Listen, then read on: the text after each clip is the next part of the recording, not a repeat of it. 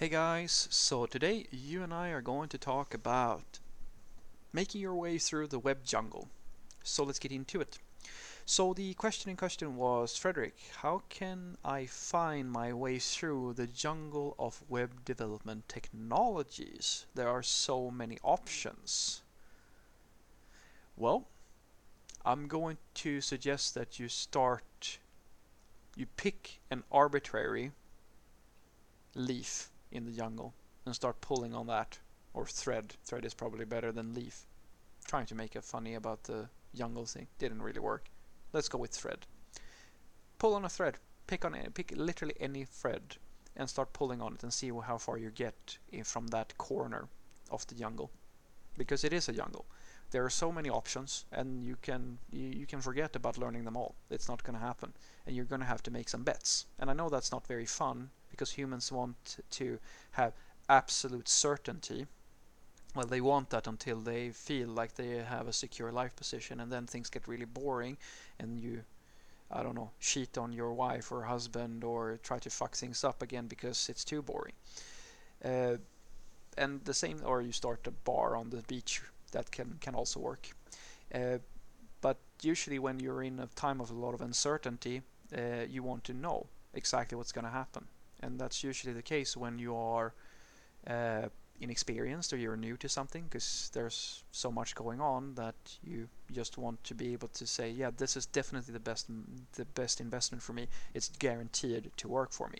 And that's why all these tech courses and all these boot camps and all this stuff is working so well, because they understand that the thing that they need to do is to make you feel as if they have the answer to that question. That is the thing that goes over well. Because if I can as a content creator or a person giving advice or whatever, even if I'm hiring, if I can convince you when you're in this stage where you don't really know how everything works, that I have the answer that will soothe that fear you have, because it is fear. You are afraid that you will make the wrong investment.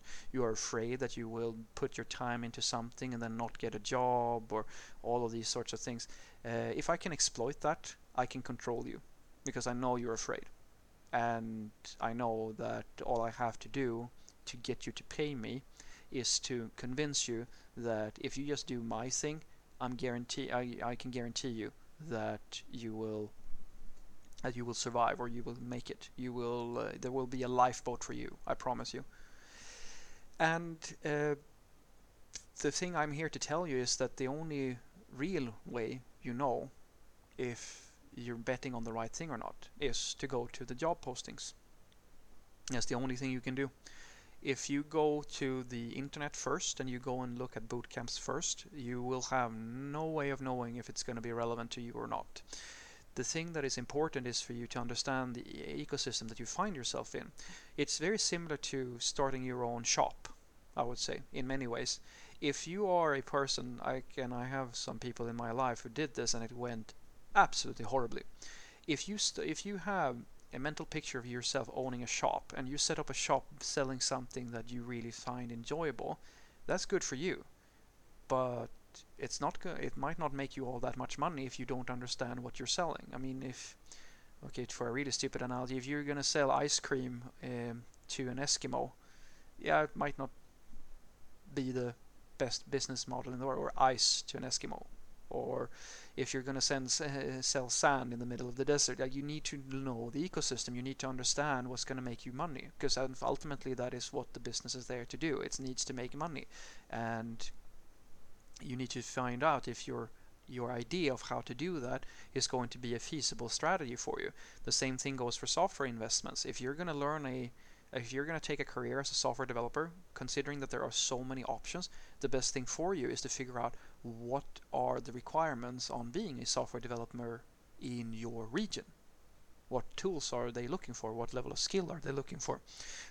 Because once you know that, you know what good options will be for you to invest in. And if you don't already have a preference, and you're really, as this person is asking, just trying to navigate the jungle, that is your roadmap right there. That's your beacon. Just have a look at the tool lists of some companies that seem that you might want to work at, and start working on acquiring those skills, because that is there you have hard facts. And this is something that a lot of different content creators and people selling courses and so forth may or may not tell you about, because I mean technically varying different regions have different requirements. It's just that if when I'm creating a course for something, I don't know, let's say Ruby, well, Ruby is a really popular choice in some parts of the world, but if you are in the wrong part of the world, it's practically not used. PHP is a similar sort of thing.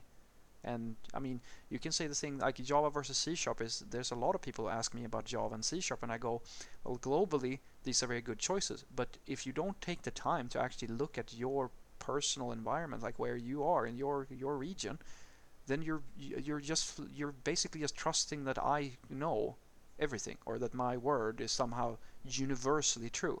And I think that is really, I mean, take your future a little bit seriously, dude.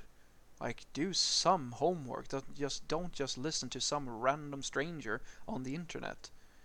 So what I want you to take away from this is that if you want to navigate the jungle of web development, take a look at the job postings in your region and just start somewhere. It is not important for you to know every single thing in the world, and I know that that is not what you want to hear, because you want to have a guarantee. You want a receipt that proves that, oh yeah, if I just do this magical one thing, everything's going to work out.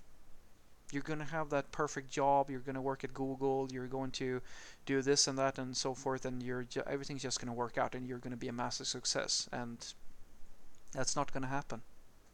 I can promise you that that is not the way the world works. You're going to have to make a bet, and you're not going to be able to predict the future, and that sucks.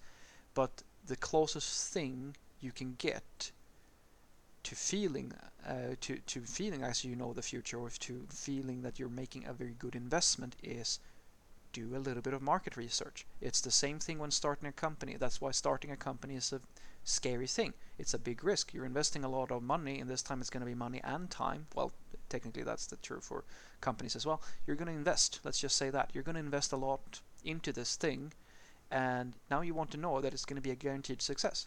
But that's not how it works. That's not how the real world works. But you can be confident that it will work. At least for you, it's as simple, mostly, as going to the job postings and looking at what's out there and picking the right stack for your region. And by just doing that simple thing, you now have your start position, and now you need to run the race and run through the gauntlet. And I promise you, there are many experienced developers out there who will be able to give you hints and tips and tricks on hurdles that you will face when you get a little bit further into your career. But start there. Your first starting point needs to be what is relevant for your region. Have a great day.